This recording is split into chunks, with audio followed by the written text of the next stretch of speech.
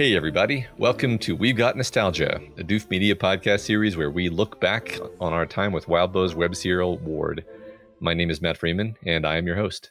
And I am Scott Daly, and I am your passenger.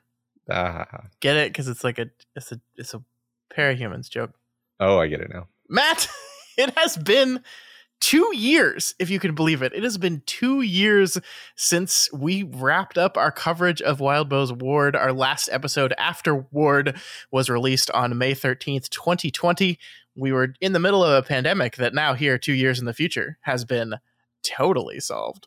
And and we thought it would be fun to kind of come back 2 years later and think about this book and our time with it, and see how things have changed over the past 2 years. Because, I don't know, Matt. I just I'm really interested in how people's opinions towards the art they consume changes over time.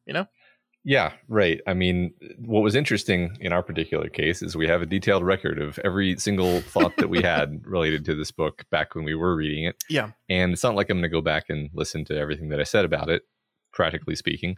But it is interesting to consider what stuck with me, what maybe didn't stick with me. Yeah. And that, that's fine. That's not some indictment of the story, but definitely as I was thinking back on it, I was realizing some of these things from the story did actually kind of become fixtures of my worldview, to put it broadly. And then, a lot of other stuff is just it's a story that I read. It's not life changing, but yeah, sure.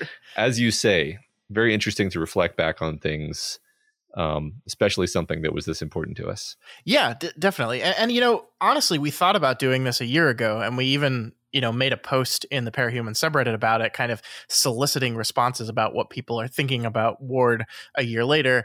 And we never released the episode. We never recorded that episode because that subreddit became a place for people to just reignite old arguments about the book, and that is not the conversation we wanted to have. So we just kind of looked at that and people arguing about Ward again and said, yeah, let's take some more time away from this thing.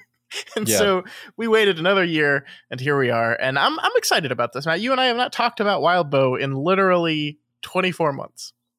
Yeah, that's true. So, I have some thoughts. I spent all day kind of just letting myself dip back into that world and remember, a lot's changed for sure. I mean, we've been doing our Stephen King podcast this entire time, and I feel like I've changed in many ways and picked up more tools and more ways of looking at things since then.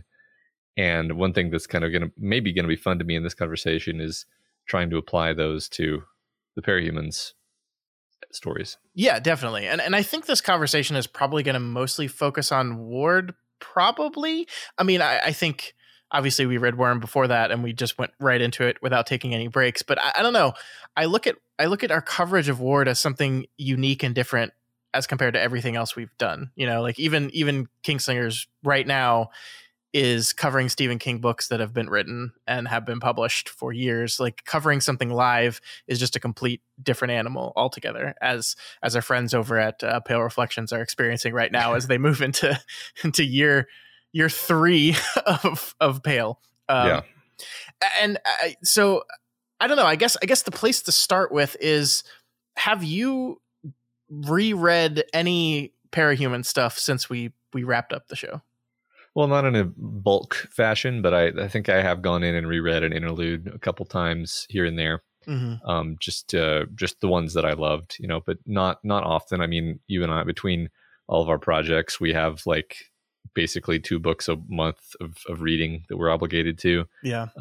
Plus, extra sometimes. Yeah. So I don't, plus that thing called reading for fun that we occasionally get to do. Yeah, well, that's kind of the thing, is this would have to fit into my reading for fun budget, which right now that's just my Elden Ring budget. So so no, I haven't really. Have you dipped back into it? Honestly, I have not read a single word of this book since we we left it behind until today when I went back and I did read the final chapter of Ward again, just to like get myself into the mindset of Wildbow's writing and exactly where we left that book off. I kept current with Pale for all of one arc, and then I fell behind. And then the idea of trying to catch up with that story is so daunting to me that I just haven't touched it.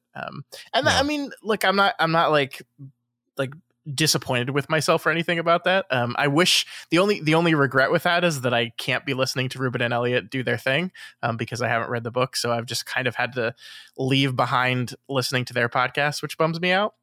But I'm okay with the break we've taken. I keep telling myself I'll get to it eventually, but gosh, it's a big book now. Yeah. That's one interesting thing that we could talk about is the difference of the experience in reading a completed web serial versus a web serial being written week by week. Yeah.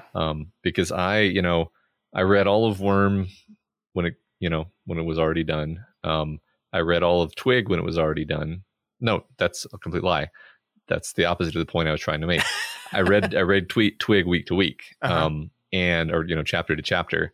And like, it's such a completely different reading experience. And then of course we read Worm week to week, obviously. Ward, I can't talk.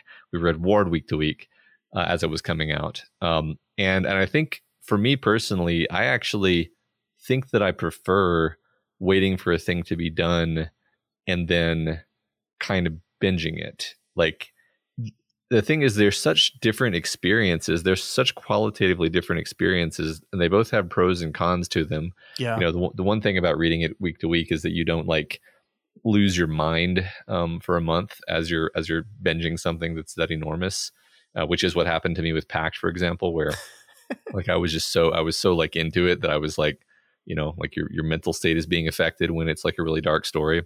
And I love dark stories, but it's just true. So all that being said, like the reason I haven't kept up with Pact, although I think I stayed on the train for maybe five or six arcs, I was just like, I think I will prefer to just read this when it's done. And I don't know, I'd be interested to hear other people's thoughts on that. Both obviously interesting. And I feel like I'm missing something from the web serial experience by not keeping up with it, because part of the fun is always like getting into the threads and theorizing with people and stuff.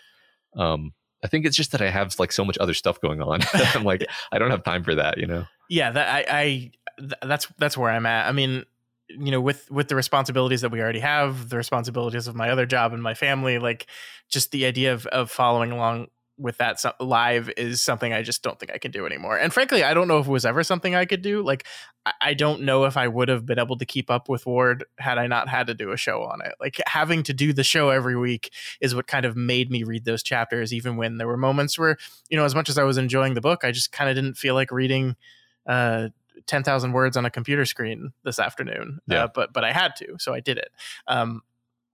And so yeah, not having to have that constant responsibility, it's very easy to fall behind, and then it just becomes really daunting. I mean, it's the same with like the other entertainment I enjoy. Like, I'm watching so many television shows right now. I'm probably concurrently watching like 10 TV shows with my wife, and there's at least 2 of them that we've fallen behind on. And just the idea of like, oh, we got to watch 4 more episodes of this one to catch up.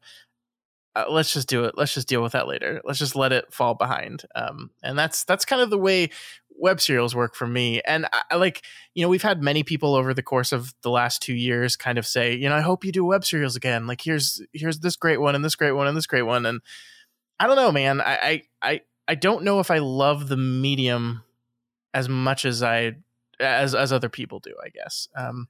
Like, it's not that I don't enjoy serialized storytelling in general.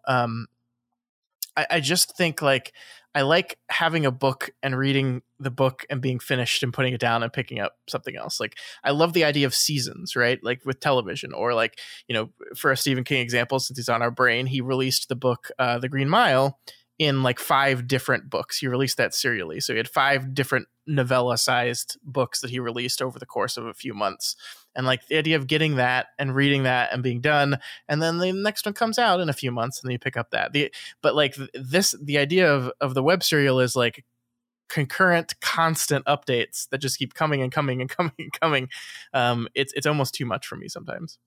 Yeah, I think it can even change over the course of your life as Sure. you know, maybe you lose slots for certain forms of entertainment, or then maybe other slots open up. You know, I mean, one thing I think a lot of people noticed is that their overall ability to keep up with podcasts just completely fell off during the more, you know, restrictive phases of the pandemic because people weren't driving. Yeah. And it's like, well, so like you're you know, you're still just sitting around for all those hours you would have been driving, but it's like, yeah, but you got other stuff to do.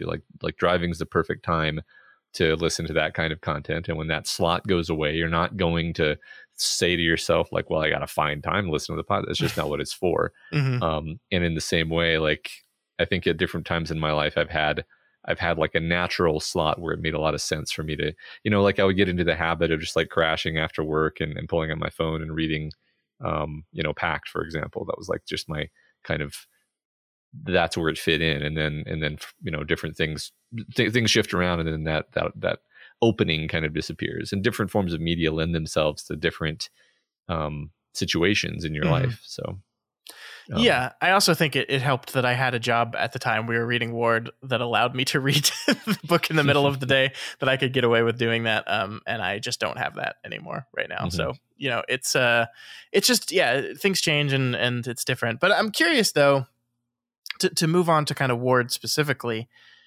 how have your feelings on this book changed over the past couple of years? Because I think we talked about this in our final episode, the idea that the further you move away from something, the more your experience with it flattens naturally a bit. There's less dimension to it because you have less of a clear memory of it. And that can change. And maybe the stuff that you liked gets elevated, or the stuff that annoyed you gets elevated, or the story itself just kind of fades to the point where you really don't have an opinion. So what do you feel about Ward right now? Well, over time, what has happened is, I think parahumans in general, including Ward, has kind of become a bunch of parables that help me think through moral conflicts or emotional situations. Because that is kind of what the story is. It's a whole both of them. They're a whole bunch of interesting characters who are given interesting flaws, and there's so many of them that whatever you're struggling with in your life, you can usually think of a parahuman's character who this kind of maps onto, or at least reminds you of, and or not just yourself, but people in your life. You can kind of think to yourself like, you know, these problems you're having really kind of remind me of Ashley. And maybe you don't say that to them, but I hope you don't, because I don't know how they would react to that at all. If you know them really well, you can say that to them. If you don't know them really well, then you just use that as a little bit of a scaffolding for your thinking. Like, okay, well, how, you know, let's assume for the sake of, you know, thinking through the problem that is a good model of this person's psychology. What helped Ashley in that situation, right? And you know, I think the stories are actually full of a lot of wisdom, which is interesting because they're, you know, rip-roaring, entertaining superhero stories, but I think there's a lot of like extremely careful and precise psychology in them, which is frankly the thing that I always kind of thought was special and unique about them, because you can get superheroes punching each other anywhere, really. So yeah, that's what stands out to me after all this time is the moral dimension and the psychological dimension. You know, I think a lot of the plot stuff, I don't want to say faded, because I could probably still give you a quite accurate summary of Ward. It's just anything that you haven't read for a while, you just it just kind of fades into the background.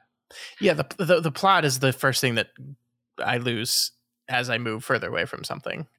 Yeah, and you're absolutely right. Like the overall movements of the story, I think I could pick up on still, but for the most part, I don't really remember the details of a lot of the plot, but the character and the character movements and the things the characters go through, and like you said, the theming are things that really still stick in my brain a whole lot. And honestly, the things that I continue to remain impressed about. I mean, I when we finished this book, I think we were very, very positive on it generally. I think we had a few quibbles and complaints here and there as the story went on. I think I felt it was a little too meandery at times, but overall, we've really enjoyed our time with it. And I mean, for me personally, the good parts have just like elevated to a point where like they will be things I think about when I think about like all-time best pulling off of what a storyteller was trying to do, you know, like when I think about the things Victoria went through, when I think about Ashley was a great thing you brought up. When I think about Tristan and Byron, actually, these are things, and especially Rain, I think actually is probably the one I think about the most. These are things that like I just continually in the back of my mind. Sometimes you'll just be sitting there and you'll just start thinking about it and be like, I can't believe this guy wrote this story and tried to do these things. Like, you know, we talked about this on our final episode, but the degree of difficulty for which Wildbow was setting out with this story was extremely high, right? He's telling a story that is by its design kind of disappointing. Like, you know, I was thinking about, I think I saw a comment on Parahumans because I still occasionally peruse the subreddit and see what the people are talking about. And I saw someone say something to the effect of like, the existence of Ward kind of ruins Taylor's ending. And I don't, it's not that I agree with that. I don't, but like just the idea that like this girl sacrificed basically everything she had to keep things going. And then another book comes along that says, okay, yeah, but turns out that actually wasn't enough and nothing's actually fixed and things are just getting worse. The only thing we can say right now is, hey, we're alive still, so we have the chance to fix it, but nothing's actually fixed. It is inherently kind of like taking an ending of one book and saying, sorry, you didn't do as good as you thought you did. And that is like by design disappointing. And then a lot of the book is beat after beat of, oh, you thought that you were getting better? Psych, you weren't actually. Sorry. And that is unsatisfying. And it is like powerful and fascinating. And I think most importantly, true in a lot of ways. It's honest. It's an honest portrayal of people suffering with guilt and with trauma and all these things, and how fucking hard it is to recover from these things. But that is inherently unsatisfying. And so like, I think as you move away from it, you forget the emotionally unsatisfying parts. And you just remember the part was like, oh no, man, that was really great when Victoria and her wretch like bonded in the shard space, this beautiful moment where they finally understood each other. And that's like, you forget about the pain and the hundreds and hundreds and hundreds of hours that it took to get there. And you're just like, oh man, that was fucking awesome. Yeah, it's interesting you bring up that specific moment because as far as I can tell, that was one of the only moments of anything that could be called catharsis. Yeah. In I'm going to be honest, I kind of lump Worm and Ward together, which is not maybe the best because they're very different stories, but only moment of catharsis in both of those stories. And I think that's like on purpose. Like that's the, I've thought about how much trouble I had articulating, like, what is the thesis? What is the theme of Ward? And I feel like, you know, even when we were in the midst of it and studying it and living and breathing it, I would sort of just say some word salad about trauma and recovery. And I don't want to be too hard on myself. I think I had some ideas, but I never felt like it was, I never felt like I had the cleanest articulation of it. And now it's not like I'm, you know, oh, now I have the cleanest articulation, but now like the part of it that has stuck with me, the thesis of the part of it that has stuck with me is, how do you live your life if you are a being, you know, a person that is permanently unfixably at odds with yourself? And you could see this as like a way of implementing the, you know, the character's wants versus their needs makes good drama concept in storytelling. But also I just think it's a good lens for looking at psychology. Like, you know, that this is how we all are actually. Like we all have different things that we want that are in contradiction to each other. And if you got this, then it would actually make it impossible to get that. And then you have needs that are unaddressed that you don't want to acknowledge. And these are just natural parts of being human. And that's really what the story is. And it elevates it using the superhero tropes, obviously. And I think that truth of existence is actually very like, it's kind of immune to real catharsis. Like it just is true that sometimes you will want to contradictory things. There's no, and there is no magical, clever thing that you can do to get both and to have your cake and eat it too. Life doesn't actually work that way. Life doesn't usually actually provide you with a nice storytelling solution that gives you your catharsis or if you're struggling with guilt or something, life doesn't usually provide you with an opportunity to just do this one thing, snap your fingers, have a good cry, and it's all better now. Everything's better now. You've recovered. You've recovered from your trauma. You've recovered from your guilt. You're pristine again. You're whole again. You can just move on. Doesn't work that way. And Wildbow, in his stories, I think that's his articulation of this idea. Is Wildbow is anti-catharsis. There's no catharsis. Everybody just lives with their shit and they do their best. And sometimes they take 6 steps forward and 7 steps back. And that happens a bunch of times because that's how life actually is. And you're right, it is disappointing. And it's kind of unsatisfying in certain ways. And I think a lot of the complaints about Ward back when we were reading it were that kind of tenor, where it's people who are frustrated. They're like, oh, like why is this not feeling the way I want it to? And I think Wildbow is not. He's like, no, it's not what this is. Right.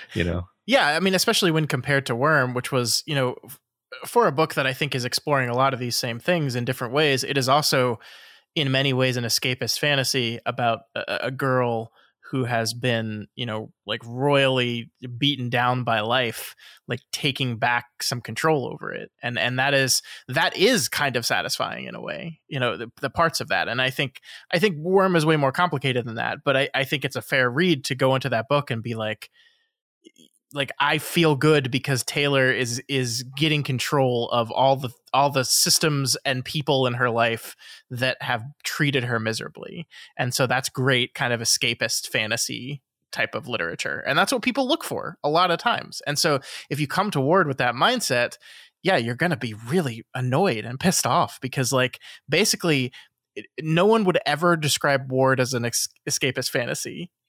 Ever. I have never wanted to be a character in a superhero story less than in this book. That would be absolutely miserable. And yeah, I mean, so if you come to books looking for, a good time, which is not to say that it is not a fun book. I think there are many moments of fun in the book. But it also is brutal and is exhausting. And I do wonder, and I'm sure people have done this. Of course, neither of us have, but I do wonder what the kind of binge read would look like of this book, what it would feel like. Because in some ways you could argue it would be overwhelming because you would be experiencing all the stuff at once. In other ways, you could argue we experienced depression over the course of a year and a half, instead of a couple months, So I don't know. I don't know which way things would be better in that regard. I think there's pros and cons. Again, it's like this. Sure. It's like kind of like I said earlier. I think when you binge it, you do actually see the forest and you don't get lost in the trees so much. Yeah.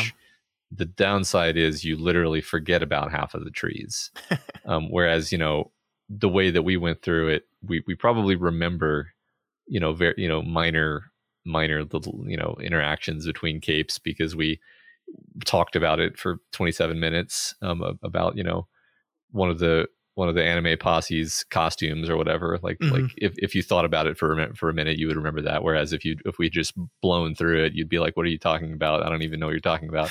Yeah. But that's the thing about being where we are now is now, I feel like I can see the forest a little bit better. Like a metaphor that I've thought about is like reading a story like this. It's like you're wandering around like a landscape that's full of like sculptures and statues, and you can you can detect the relationships between the statues that are around you, and maybe this one is looking at that one, and maybe this one is kneeling to that one, and then it's only once you've walked kind of through the field and you look back at the entire tableau that you can see the whole pattern that was being told by all of the statues, but you can't really see that until you're done, and not only done, but had some time to think about it.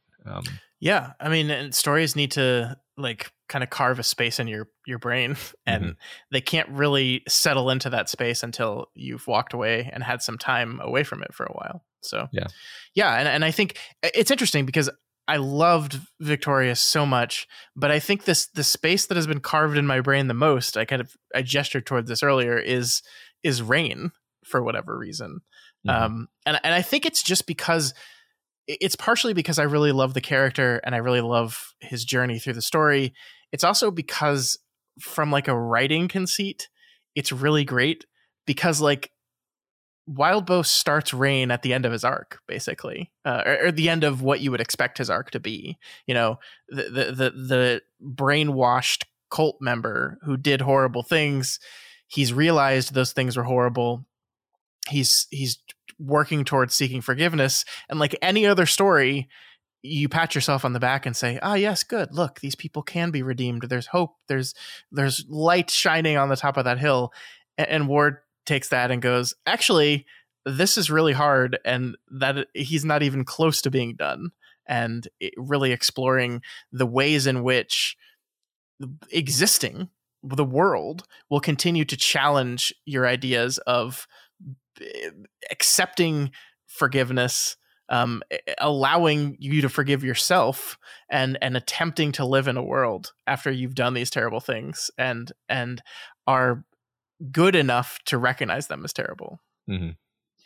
Yeah, I mean, I think actually, out of the members of Breakthrough that I think about the most, probably Victoria and then Tristan and Byron, kind of as a unit, which they'd probably be mad if I said that, but their story is kind of inextricably tied together, right? They kind of share the same interlude arc. Yeah. And I think each of them have that thing where there's like a lingering sort of sense of things being unfinished, which again I think goes to this idea of a feeling of unsatisfaction and intentional frustration and unsatisfaction, because I think a lot about the fact that like Kinsey's ending is just Kinsey continuing to do Kinsey shit. She sneaks into the prison so she can talk to Chris, and it's like this is exactly the kind of like rule breaking, like you're gonna get in so much trouble, like you're following the impulse to use your power to basically get access to people. Yeah. The same thing she's been doing the whole story that she shouldn't be doing. That's literally the last thing that she does in the story. And I always, it's like, you're like, oh my God, like seriously, like we're ending the story here with this character. And again, that's the point is, she has this conversation with Bonesaw, and Bonesaw is like, I'm a little bit farther down the road than you. I'm still capable of having a freak out and trying to turn people into lampshades, but I'm doing better. And that's the way it's framed, is like, it's a problem that you're always struggling with. I think that's right. And even I think what the book is saying is even asking the question, is Kenzie better? Is Victoria better? Is Amy better? Those are the wrong questions, is what the book is saying. Is that like, no, of course they're not. Of course they're not better. They probably will never be. They will never be all better, all done, did it. It's always going to be work. It's always going to be a conscious thing that they have to do. And that's not fair. It's not fair that they have to go through that, but that's just the way it is. And they're taking steps, and they're going to relapse, and that there's going to be horrible moments, and they're going to keep working at it. And there is hope in that. There is a little bit of what you were talking about here. There's a little bit of positivity that comes out of that, of optimism that comes out of that, even in this very kind of sad, uncertain future that our characters live in. I guess maybe, to loop back to what I was saying, the the insight or the kind of crystallization for me was realizing like there's really no difference between what you and I struggle with throughout our lives and what these superheroes are struggling with in the sense of what Webb was trying to actually talk about, where you're never going to be perfected. Yeah. You know, you're never going to have done all of the work and dealt with all of the things that you feel bad about, that you feel angry about, that you feel wronged or, you know, or guilty if it was your fault, or, you know, problems with relationships that are just not quite right. You're never going to be perfected. You're always going to be struggling. There's always going to be compromises. There's always going to be sacrifices or things that don't line up or don't work the way you want them to. And does that mean that progress is impossible? No. Does that mean that being happy is impossible? No. You can find meaning in all sorts of places. And I think that's the you know, the parts of the story that are actually beautiful and positive and kind of delightful are like the times when Breakthrough is kind of working together and firing on all cylinders, and, you know, or bantering or something along those lines, where you're seeing that these people in the act of coming together to get better, they're creating something beautiful amongst themselves. Yeah. Something that creates their own meaning there. Yeah. I mean, I think you're right that, you know, existence is hard. It's often disappointing. It's cruel. But this central idea that, hey, if we come together, we can create something new. And despite us all still suffering, despite us all still going through these things and not getting better and having to work towards it, we can create something beautiful and something that's worth hanging around for. Mm-hmm. Yeah, I like that.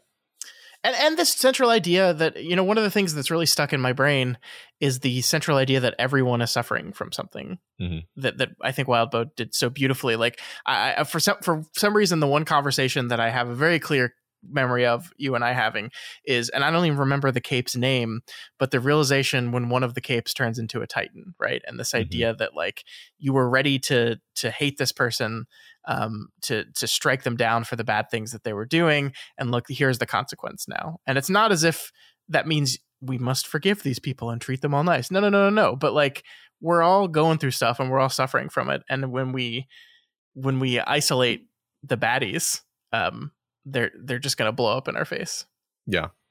I mean, I think that's one of Wildbow's fortes in all of all these stories is emphasizing the humanity of even the people who we don't like. 100%. Speaking of not liking, though, I guess one of the things I did want to talk to you about is a lot of people didn't like this book, and I don't want to relitigate like why the book is good. But what I want to talk to you about is one of the things I've been thinking about a lot over the past 2 years is how doing a show like this changes what you would call good and what you would call bad. Because one of the things I was thinking about a lot is the central idea that what did I need from Ward at the end of the day? What did I need from this book? And honestly, what I needed from this book was I needed there to be something in the 2 chapters that came out every week that gave me enough to talk about on a podcast, right? In an entertaining way, in an intelligent, entertaining way. So what I needed from the story was depth and complexity and interesting topics that we could kind of process and digest live. That's what I needed from Ward. And Ward gave me that every week, week in, week out. You know, doesn't matter what part of the book we were in, doesn't matter, you know, if it's a chapter, a section that most people seem to not like. It consistently and constantly gave me that. And so like when I say, yes, Ward was good, it's because that's what I needed it to be. And that's what it was. And that is so different from what anyone else reading this book would be thinking about. Like, because an average reader is approaching this book wanting a completely different set of things. And I don't, it distorts in my mind the way, you know, like a review of this book from me would be so different from a review of this book from anyone else, I think.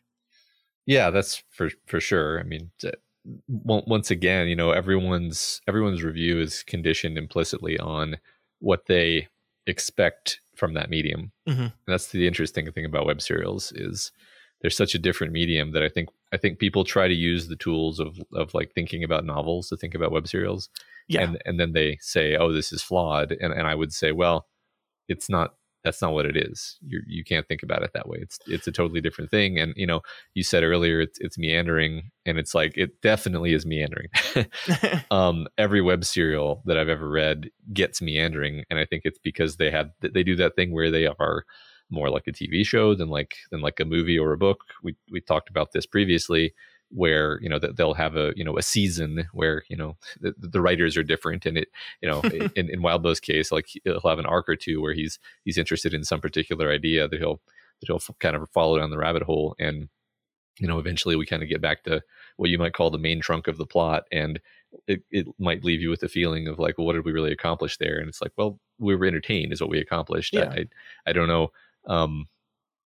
It's I don't know. I wanted to talk a little bit about how obvious it's become to me that like Wildbow is specifically a master of the web serial medium, like as a medium. Because Sure. especially now that we've done this long running deep dive into Stephen King, who is he's a novelist. He has mastered the form of the novel. Yeah. The novel, and that emphasizes how distinct novels are from web serials, because like Wildbow does these things where he has these amazing story twists, these incredibly incredibly tense game changer moments at the ends of chapters that just leave you like, oh my god, and then you want to run online and talk about like, oh my god, like what did that mean, what's going to happen, the amazing like format fuckery where he makes us think that March first he makes us think March has killed Vista, and then he makes us think March has killed Foil, and then it's like, no, gotcha, right? And you're like, oh my god, this is amazing. And that's the kind of thing you just can't do in a book, because you're just like, you turn the page or you just keep reading, and it doesn't work. And so I think this is one thing he's thinking about as he's writing, is he's kind of being a bit of a stage magician who's aware of his audience, in a very like alive sense of like, how are they gonna respond literally the moment I hit publish on this. What is the reaction going to be in the living, breathing community as it exists? Yeah, I think you're right here. This is such a good point, and it's something that when I approached these books, especially Worm, I approached it as a novel because why wouldn't I, right? Like it was a completed thing. I had never read a web serial before. We were not reading it live, and so I approached it as a novel, and so my critique and my analysis of it was novel based. And yeah, I mean, I think one of the things we kind of learned very quickly in Ward is that it doesn't work that way. Like covering the thing live, that's not what it is. And I do see people like constantly ask like, when is Worm going to be published? When is this going to happen? And like, I'm not saying that it shouldn't happen, or that it will never happen, but like, I think you're absolutely right that this guy has kind of like claimed this medium of storytelling, and he's living in it because it's the one that he seems to like, and it's the one that's working for him, and it is unique and needs to be treated separately. You cannot come to it with the same tools that you would come to a novel and expect everything to lay out in that way. It just doesn't work that way. Yeah I think a lot of the story expectations don't quite line up. No. I mean, just the simple fact that one of like the next question I was going to ask you was actually like, what interlude stands out to you the most in retrospect? And the whole concept of interlude is something that almost I think wouldn't work in a novel format. Yeah, I mean, the novels have had interludes before, but you're right that it doesn't feel the same. Yeah, and like I'm trying to think. I'm trying to say words as I think of an answer to your question, but I think generally, like, I think you could cut 50% of the words out of the story and like make a story that talks about the same themes. If you wanted to release a novel about it, like, I think you could do that. And I'm not saying it would be better or worse, but I think it could be done. And that just goes to show how different this medium is. And it's not like I'm saying Wildbow writes too much, we need to cut 50% of a story. I'm not saying that. It's just, it's a different medium. So to answer your question, it's kind of colored difficultly for me. the first thing that jumped into my mind is the Tristan Byron interludes, and I don't know if how much of that is wrapped up in the extreme pushback we got for the way we talked about those things, and so they're just the ones that are always kind of on my mind. I still love those interludes to death. I love that story. I find it really fascinating. I continue to find it fascinating the ways in which I think the book is cleverly showing how these two brothers are both kind of broken and failing to communicate with each other in a way that I think is more complex than a lot of what I saw the general read on it was, which is my complicated way of saying I still disagree with all the people that got mad at me. But no, that's fine. I'm now even more sure that you were right. And the reason is, like, my kids are 2 years older, and I'm able to observe just like what are definitely just normal, healthy sibling dynamics, except the part of healthy sibling dynamics is conflict, and especially conflict when the kids want, well, there's one of this toy and they all want it, or 2 out of 3 of them want it at the same time.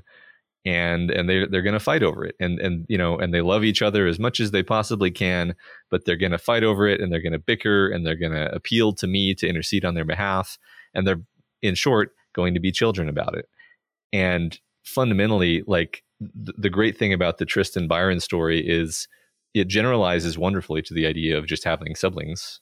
It's about twins specifically, but I feel like anybody who's had siblings has felt those feelings of frustration. And, I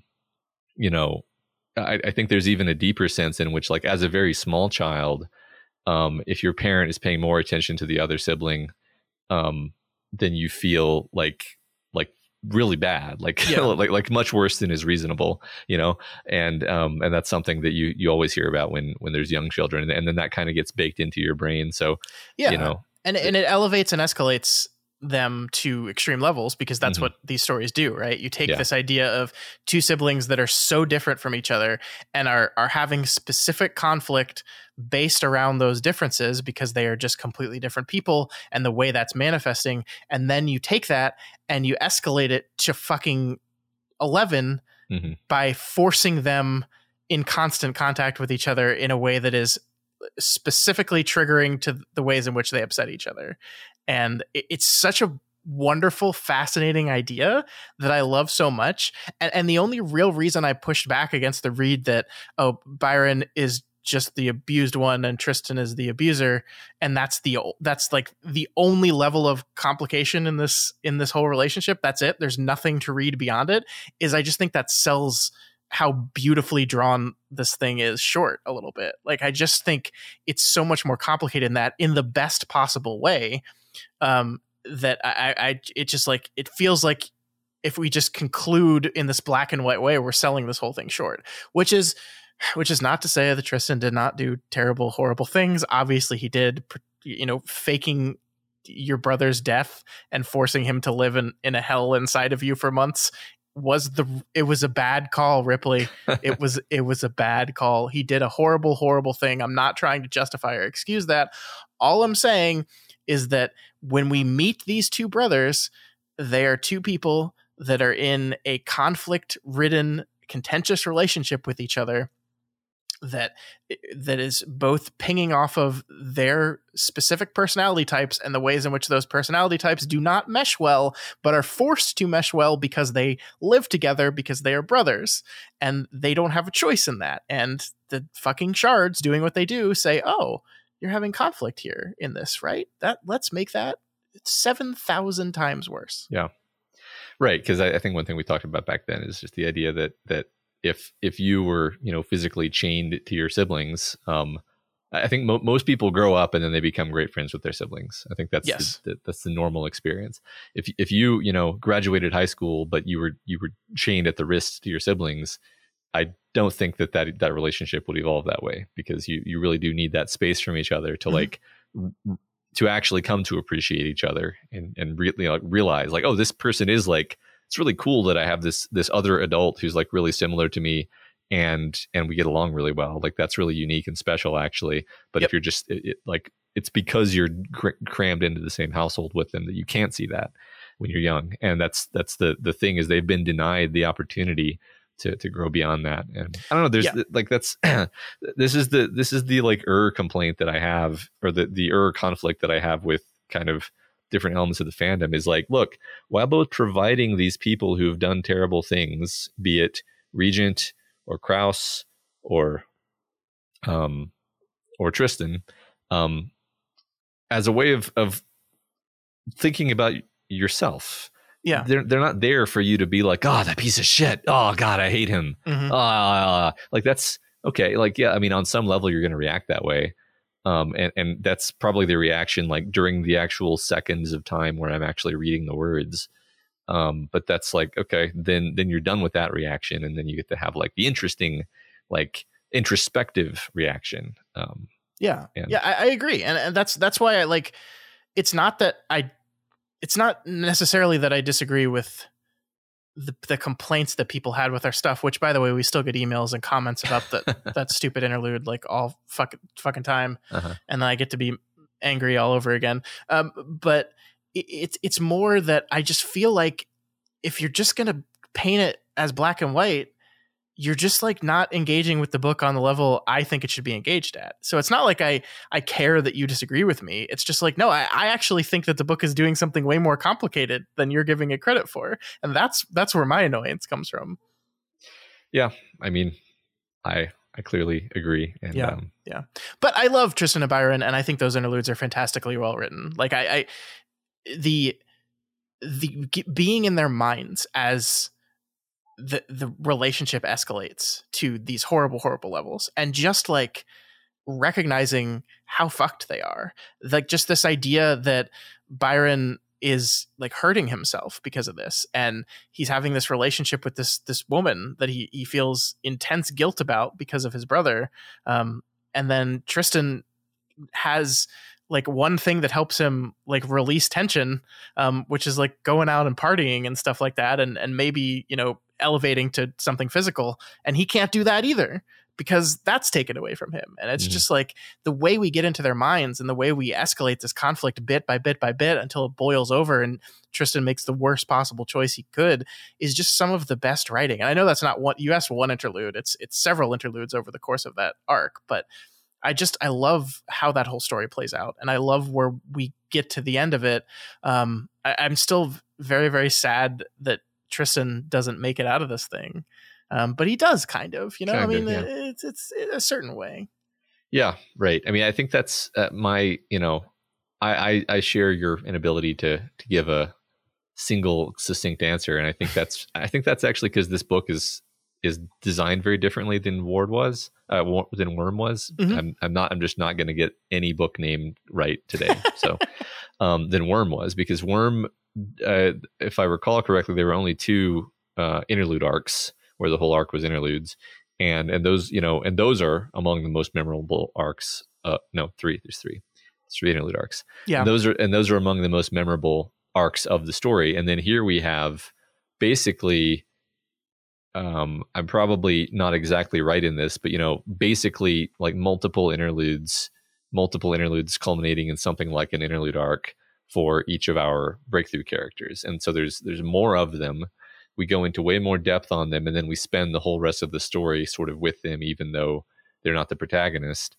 And so, yeah, if you ask me, like, what are the interludes I remember, like I might say like Eclipse, and it's like, no, Eclipse is an arc. Eclipse is 8 chapters, you know, or the Tristan Byron or the Rain stuff, which is even more kind of like, we're switching points of view, and like well, is, you know, we're in Snag's points of view, or we're in Love Lost point of view, but I kind of see those as all being part of Rain's story, actually. And you know, as far as single interludes go, I guess I can just say succinctly that the one that does stand out as distinctly memorable by itself is Dauntless. And I just thought that was like kind of a perfect little short story. Yeah. And I found it really emotional in a different way maybe than the other ones. And I think it spoke to me for personal reasons also. Yeah. The only good parent in the Parahumans. Yeah, right. Yeah. You're right. I love that interlude. And I'll let you talk in a minute. The only thing I wanted to say was that I haven't reread that, and when I read it the first time, I was not a father, and now I am. So I am really curious about how that hits me differently. Yeah, I'd be curious to hear about that, because it probably will. Mm-hmm. I think you're right broadly that one of the biggest differences between Worm and Ward, outside of, specifically what it's trying to do, is you can tell Ward is a book that's written by an author with a lot more experience. And so he's trying to push the format a little bit. Like Worm is very, I'm trying to think of a way to say this that doesn't make it seem like it's bad. It's just, it's very committed to its structure, in that, we have this very kind of tried and true, here we have an arc, and then at the end of the arc we'll have an interlude, and then we'll move on from that. And he kind of pushes against that a little bit as the story goes on. But I think one of the things about Ward is that it just is constantly pushing against that structure, and Wildbow is never limiting himself in what he wants to do based on what the standard serial structure that he's created is. He'll say, I want to have 5 interludes in the middle of this arc, and I'm going to do it, and they're just going to be random in here, and I'm going to name them different things. And there's like, it's funny because I remember having a very difficult time as we went kind of predicting, where there was a lot of talk about like, is this the last chapter of the arc? Are we moving on to another arc after this? And part of the reason we did that is because we were trying to figure out, okay, how do we structure this as far as episode releases? Is this the end of the arc? Because we do a little bit something extra at the end of arcs. And we never knew for sure. And I think I like that he's experimenting with the structure. And again, I haven't read much of Pale, but I understand he's gone on to further experiment with his serial structure. Yeah. I don't know what exactly, but yeah. Mm-hmm. I guess one of the big differences here, and maybe we can talk kind of a little bit about not necessarily the book, but covering the book, because we have kind of talked about how covering Ward is just so different from covering Worm the way we did, or covering the Stephen King books the way we do. And one of the big differences is it in the fandom. People that listen to our Kingslingers podcast pretty much like all the Stephen King books, right? Like I find it difficult to believe there's a huge chunk of listeners that are listening to us talk about these books that just don't like them, right? Yeah. Because they've been out for a while, and presumably you've read them, and that's not entirely true. There are some listeners I know for sure that have followed us from We've Got Ward over there, and have read the books kind of along with us for the very first time, and so some of them, didn't like the book. I know we had some people that started out with us early and then just kind of dropped off because the books weren't doing anything for them. So that's not 100% true, but I would say 95% of the people that listen to us week in and week out are really enjoying the content, and really enjoying the content we're making our content on. With Ward, that wasn't necessarily true, right? Mm-hmm. Because there's a ton of people reading the book that just weren't liking the book. And then listening to us talk about a book that they just weren't liking. And so the feedback we got is so different than the feedback we got during We've Got Worm, and the feedback we currently get during Kingslingers. It's just so different. And it honestly, there's a lot of negativity to it, and there's a lot of it that left a bad taste in my mouth, of people just not liking the book and getting really mad at us because we did. Well, yeah, I mean, getting mad at us, getting mad at choices in the book. Yeah. This is one of the problems with covering something live. As I sorry to step on what you were saying, but like, the issue is you've committed to something. Maybe you thought it was going to be just like Worm. You thought it was going to be Worm 2, and it's not being what you wanted it to be. And now you're kind of mad, and now you're kind of hate reading it, and that kind of messed up the whole dynamic. I mean, what's funny in retrospect, I think I can say this very clearly, is like, it was maybe 1% of our listeners who were actually generating that negativity, like, because we can see the actual numbers. It was probably less than 1%. It was probably less than 1% of our listeners who were generating all the negativity. And what I regret is reacting to it. Like, it's waste. It's not that criticism of the book is invalid. It's just like, first of all, it was often the same criticisms over and over, and you're like, okay, fine, cool. you're entitled to your opinion, and then I can move on. But like it was hard to move on when it was like that was kind of the bullhorn was coming into like every week's thread, you know. Yeah. And you're right. I think the worst part about it is it's not entertaining. Like at the end of the day, we're making a product that we want to be entertaining, and like us engaging with that kind of criticism is not very entertaining in my mind. And I mean, we made this mistake and we've got Worm. And I think we continue to make the mistake and we've got Ward. I think the difference is the criticism in Worm and Ward were so different because, again, I think the majority of people listening to us talk about Worm were people that really liked the book. So the criticism there was weird because it was like, Scott, you're really loving this book, but you're not loving it in the right way, which I always just found silly because it's like, okay, like we both really, really love this thing. I just see something different in it than you do, and you're getting mad at me for it. Okay, whatever. But there was a lot of it coming in Worm that were people that just flat out didn't like the story. They just weren't liking it. They weren't liking what it was doing. They didn't think it was well written. And again, that's fine. I don't care.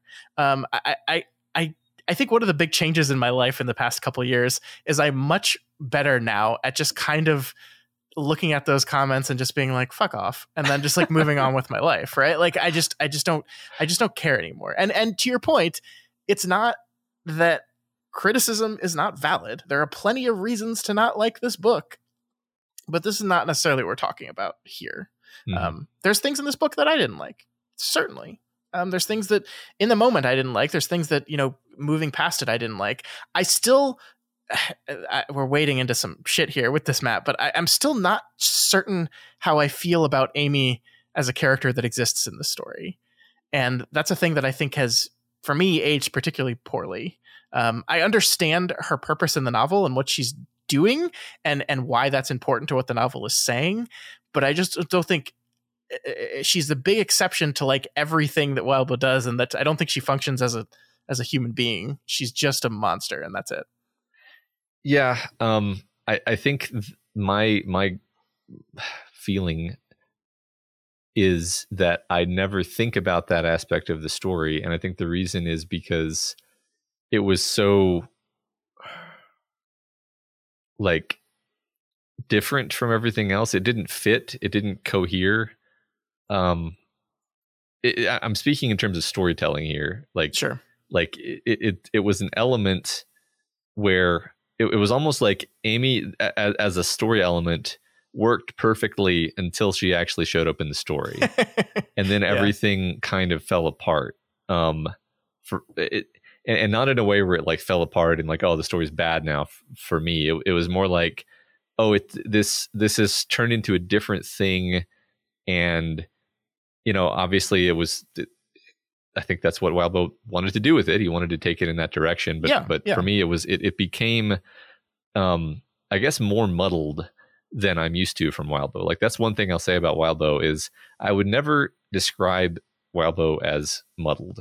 Like the worst interlude he's ever written, I wouldn't call muddled. I would say he has a clear sense of where he's going with this. Maybe, you know, this and this didn't work about this chapter, but you're never unclear about like what you're supposed to walk away feeling about it. And the Amy stuff, I think there were like too many conflicting kind of factors involved. Yeah. Well, I think a lot of this comes from the fact that, you know, frankly, I missed what happened in Worm. I did not fully comprehend what happened in that book with Amy. And so I had an idea and expectations of Amy in my head leaving that book and moving on. And I think, you know, if you ask Wildbow, and I think we kind of did in the interview, one of his biggest critiques of himself would be that like he didn't nail the clarity of those scenes. And I think part of that is just being a very new writer who is writing one of the most disgusting and vile acts that a human being can do to another human being, and had understandable concern with being clear in it, because that would be very, very off-putting and disturbing. And so kind of tried to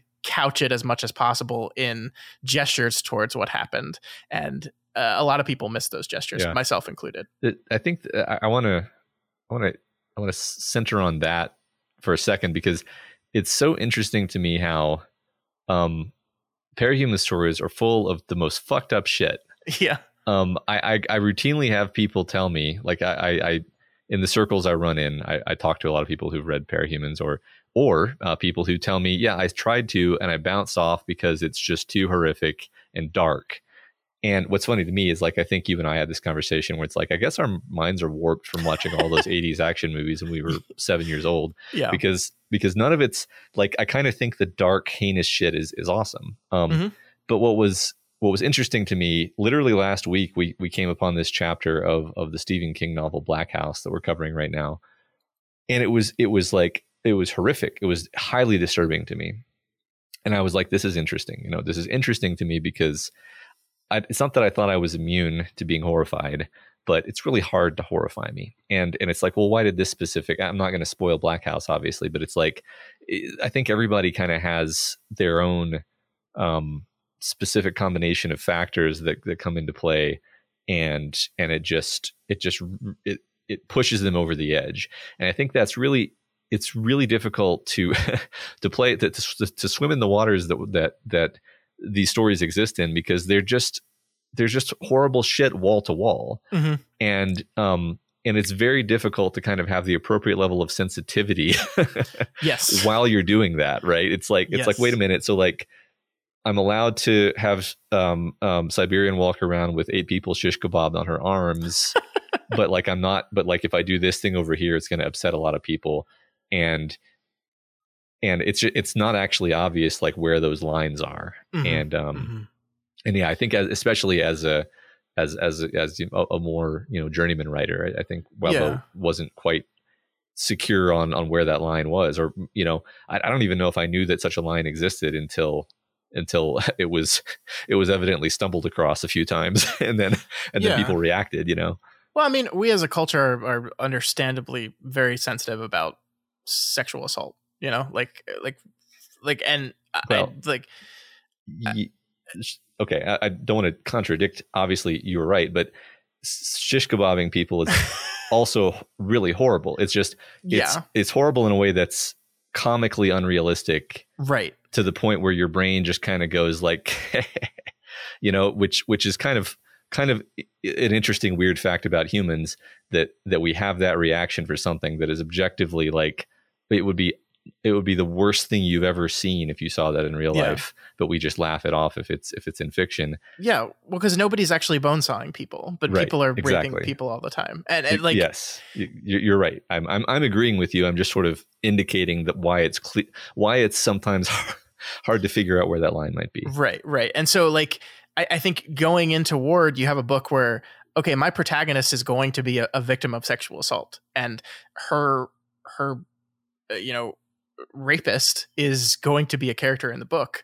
And how do I do this? And, you know, going into the book, I honestly thought not that there was going to be catharsis or forgiveness or anything going on between them necessarily, but I also did not have a clear picture in my head of what actually happened. And part of the mission of this book is to make that very, very clear. And it does that by kind of just making Amy into an unrepentant monster, which I'm not saying is the wrong choice. Like, I'm not saying that. Like, there's certainly people that exist like that in the real world, right? That just have no concept of what they did was wrong. And I think there are moments in the book that I think do a really good job of getting into Amy's head and kind of understanding why she cannot see that what she did was wrong. But I do feel like as we move further and further into the story, I think the mission seems to be coming from a book in which it wasn't clear, and that's okay. Let's be like, me saying it wasn't clear as an opinion, not a statement of fact, right? But it wasn't clear exactly what happened in those Amy interludes, and so I, the author, and I don't. First of all, we're making a lot of suppositions here. We don't actually know these things, right? We haven't talked to Wildbow specifically about this, so we're supposing. I want to make it very, very, very, very clear in this book what happened. And so I'm going to be very, very clear with who Amy is and what she does and why the thing she does is bad. And then it just kind of flattens her a little bit in a way that I found less satisfying. I'm totally fine with her being a monster. Totally fine with that. Yeah. But I mean, yeah. She was just a little bit more two-dimensional than a lot of other Wildbow characters tend to be. Yeah, and I mean, I think the reason for that is, you know, she, as a character, we crossed this line that that kind of doesn't allow her to be humanized. It's Mhm. interesting. Now I can just say like, oh, Amy has borderline personality disorder, Mhm. which is not a term that I knew at the time, or maybe I knew it, but I didn't understand Yeah. that was exactly like I think we tried a few times to be like, well, she, you know, you can kind of describe her. It's like, no, she just has BPD. She has borderline personality disorder. You read the symptomology of BPD, it just describes Amy. It's exactly Amy. It's fear of abandonment, unstable, intense, idealizing relationships of people, rapidly changing self-image and goals, risky behavior, spontaneous, self-destructive decisions, feelings of emptiness, losing your temper, mood swings. 100%. So like Wildbow's like, he's not even like reaching into the depths of hell to like pull out some caricature of like a bad person. It's like, oh, this is not even that uncommon of a personality disorder. And you know, I think that's one of the interesting things about the whole approach here is like by that I mean like the idea of these parahumans characters being like flawed people who we can relate to. It actually becomes a little bit wobbly when you start talking about severe personality disorders. Yeah. Because if you don't have a personality disorder is a distinct thing from a lot of the other problems that people struggle with, and they're much harder to treat. Typically, people with personality disorders don't want them to be treated because they don't think there's anything wrong with them. I think it's not a coincidence that relatively few of the characters in Parahumans have what you would call a personality disorder, and the ones that do are basically like Amy, Jack Slash, Cradle, right?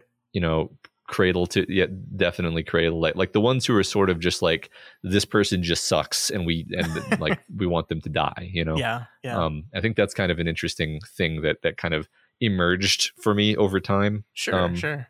Especially as I became more aware of like the finer points of the symptomology of personality disorders. Yeah, no, I think you're spot on there, and yeah, I mean, like overall, it's a pretty minor complaint. It's funny because we started this talking about how I don't care about other people's complaints, and I was trying to justify my statement by showing one of the things that I didn't particularly love, and then we went on a whole rabbit hole. But hey, the people that listen to the show know we do that. I just think like to kind of try to wrangle us back to the topic at hand. I just think that like it was an interesting experience watching people not hate read is maybe too harsh of a statement, but there certainly were some of those people, and having to interact with those people in a way that we hadn't before and haven't since. That you know, for us, this is a pretty unique phenomenon in everything that we've covered, because we didn't really see that in Worm, haven't really seen that in any of the Dark Tower stuff, specific only to Ward. Yeah, no, you're right. I mean, I think it's interesting because that is yet again one of the problems with the keeping up with something alive phenomenon is I think that people got the impression that they could like actually persuade us that the book was bad, and it's like that's probably not something we should have fed. Yeah, not that we fed it too much, but I think even by responding to certain things, it is a way of feeding that. Yeah, I mean, and a lot of this was just, you know, coming out of Worm, it was the first time we had an audience, and so people were giving us feedback, and we were like, oh my God, there's people listening to us, let's respond to each and every one of them. And yeah, I mean, a lot of it is growing and learning which are the things that you can just freely say, you know, I don't, even if you're right, I don't see any need for me to engage in that particular line of things. Yeah, I just want to say, I think it's kind of somewhat important to say this. Like now, when I see somebody who disagrees with me about a take that I had on a podcast, I'm usually just like, that's interesting, and then I just move on with my day. Like, it's not like I'm like, you know, you idiot. Yeah, and it's not like I like. I'm just like, I don't. It's not possible for me to react to that, and that's, I think that's the healthier way of doing what we're doing. Like because it was, I don't think it was. I think, like you said, it actually was kind of a source of ongoing negativity when we were having to deal with those things. It ruined my days too. Like, like I would allow these things to ruin my day in a way that was extremely unhealthy for me. And I, you're right. I finally got into a place where I don't let it do that before. Because like we said, we still get emails and messages from people about shows that we've done 5 years ago. My favorite comments are the ones that are talking about something very specifically that I said 4 years ago that I have absolutely no memory of, and therefore could not even defend to myself if I wanted to. So my mental way of dealing with that is, oh, they're probably right, because I don't remember. Oh, they're probably right about that. So, okay. Yeah. And I just move on. I mean, what's funny, sometimes I'm like, I bet that if they just listen to the next episode, then that thing that they're complaining about will be addressed. And so I'll just let that take care of itself. Yeah. I mean, we talked about this at the end of Ward, but like the stuff we did in Worm with you're being unfair to Taylor, and I regret all that. And not because it wasn't fun at some points, but just like, I just don't think that's the type of show I wanted to produce. And we've got plenty of emails from people on the Stephen King stuff that are just like, I flat out disagree with your interpretation of who Roland is as a human being. And yeah, my reaction is just like, that's cool. I'm glad that we don't agree. That's great. I'm sometimes just listening to a person that disagrees with you helps you clarify your own opinion. And that's not a bad thing. Right. Well, I think there's this also, I've come to the realization that like, or I've really internalized the idea that like there's no such thing as being right about most of these things. So it's like, this is how I feel about the story. Well, I don't know what you're trying to accomplish. Like, right. And people are in constant flux. So like the person that talked about Worm 5 years ago is not the same person that I am now. Like not even close. Like that, I would probably read different parts of that completely differently. I don't think my fundamental opinion of what the themes of the book are doing would shift, but like the individual moments and scenes, I'm a way different person. I've experienced a lot of different things in my life since then, and so it's constantly changing and in flux. So yeah, there's no one right answer to any of this, and there never is. And I totally understand defending your opinion. I get that, but like, don't expend too much energy doing that, because it just doesn't matter.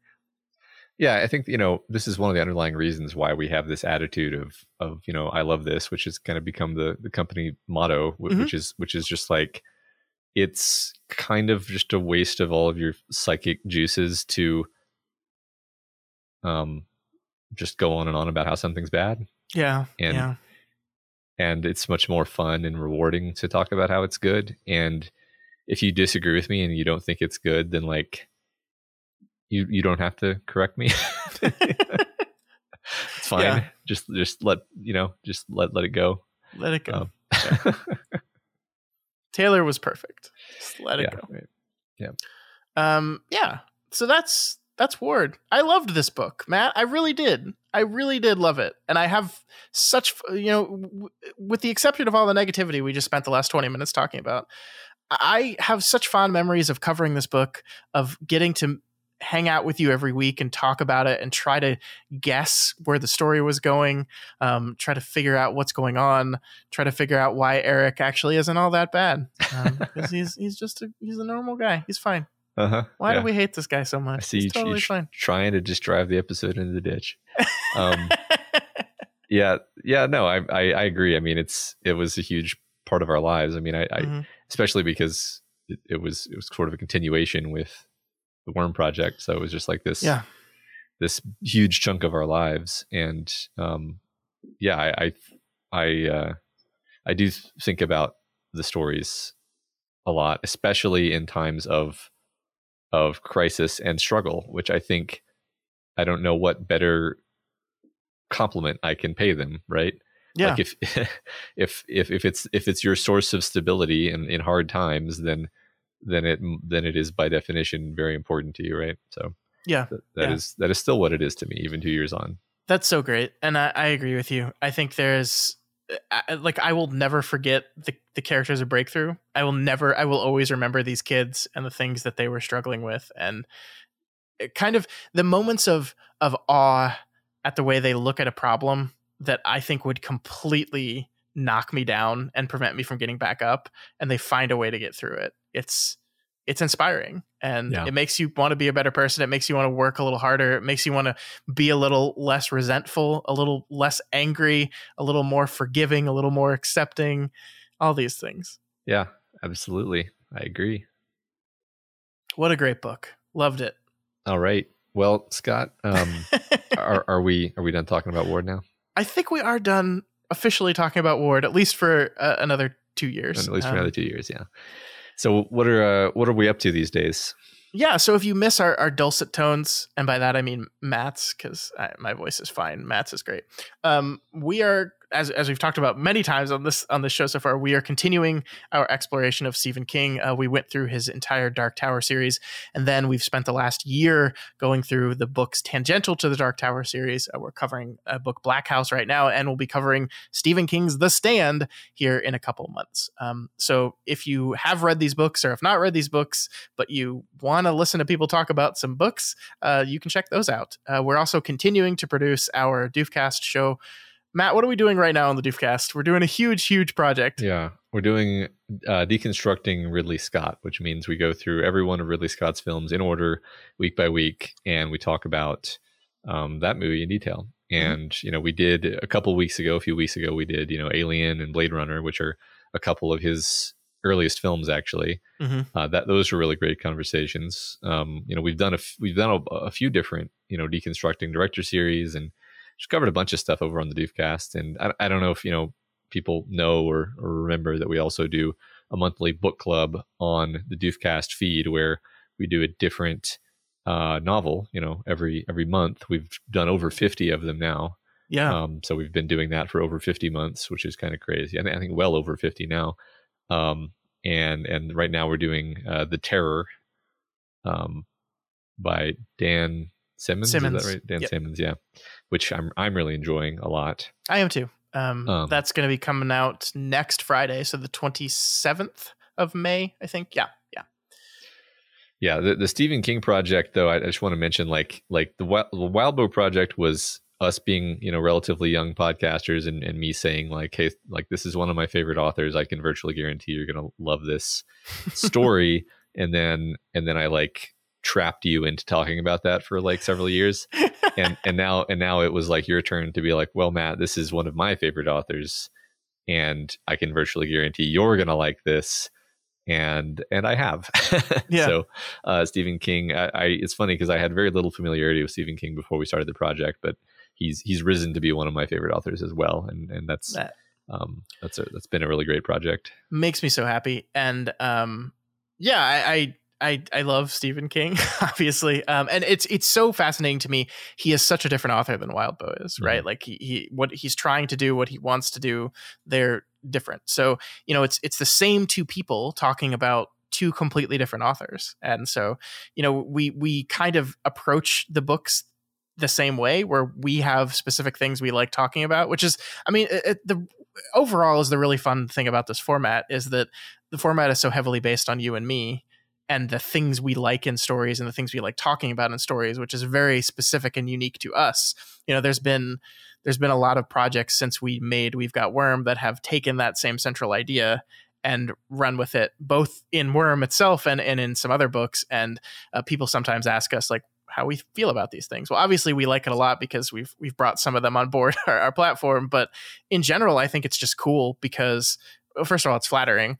And then second of all, every single human being is going to talk about a different thing when reading a book, because you're just different. And so if Ruben and Elliot were to cover Ward or Worm, they would talk about different things than we did. If we were to cover Pale, we talk about different things than they did. And so it's just really cool to see what different people pull out of the same piece of media. So I love all those projects.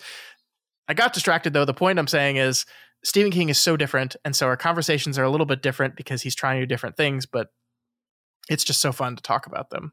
Yeah. Right. I feel as we've covered just so many different things on all these projects, we've picked up more tools for talking about stories too. I don't think it's too conceited to say we've never been better at this than we are right now. I agree that it's not too conceited, because if you didn't get better at something after practicing it this many hours, then that would be really embarrassing. Yeah, you're right. But I hope I'm better. I think if we were to go back in time and do Worm again with our current skill set, it would be quite a different show, actually. Yeah. Not, I think what we did was great, but like also like I just have so many more ways to take things now. So Yeah, for sure. And like I said, we're different people. Like I, as a father, I don't know how I'd probably be like, man, Danny's the fucking best. He's a perfect dad. He never did anything wrong. All right, Matt, that is going to do it for us. Make sure you check out all those shows. And y'all, if you aren't listening to Pale Reflections or Pale in Comparisons, the two podcasts running on Wild Bow Works on our network right now that are covering both Pale and Pact, I don't know what you're doing. Why aren't you listening to those? It's our friends, Ruben and Elliot and Malia and Jenny, talking about the same books that you love. So you should be downloading them and listening to them. What are you doing? What are you doing? Well, but you can check all those out. Go to doofmedia.com and you can see everything we're currently doing. Make sure you follow us on Twitter at doofmedia and subscribe on YouTube to make sure you don't miss anything that we are ever doing, because we didn't even announce that we're doing this episode, Matt. We're just going to drop this tomorrow. Yeah. Remember how we used to give our Twitter handles at the end of every episode and nobody would ever fucking follow us? Well, yeah, but at More Than a Mail. Go follow me on Twitter. Matt, the thing is, nobody knows how to fucking spell that. You picked the worst possible name. I know. I don't even know how to pronounce it. It's been 6 years. All right, that's going to do it for us. I don't remember how we ended these episodes. So I didn't copy that part of the script over. We're just going to have to end it. Yeah. Watch out for your trigger event. Everybody. Long days and pleasant superpowers. Yep.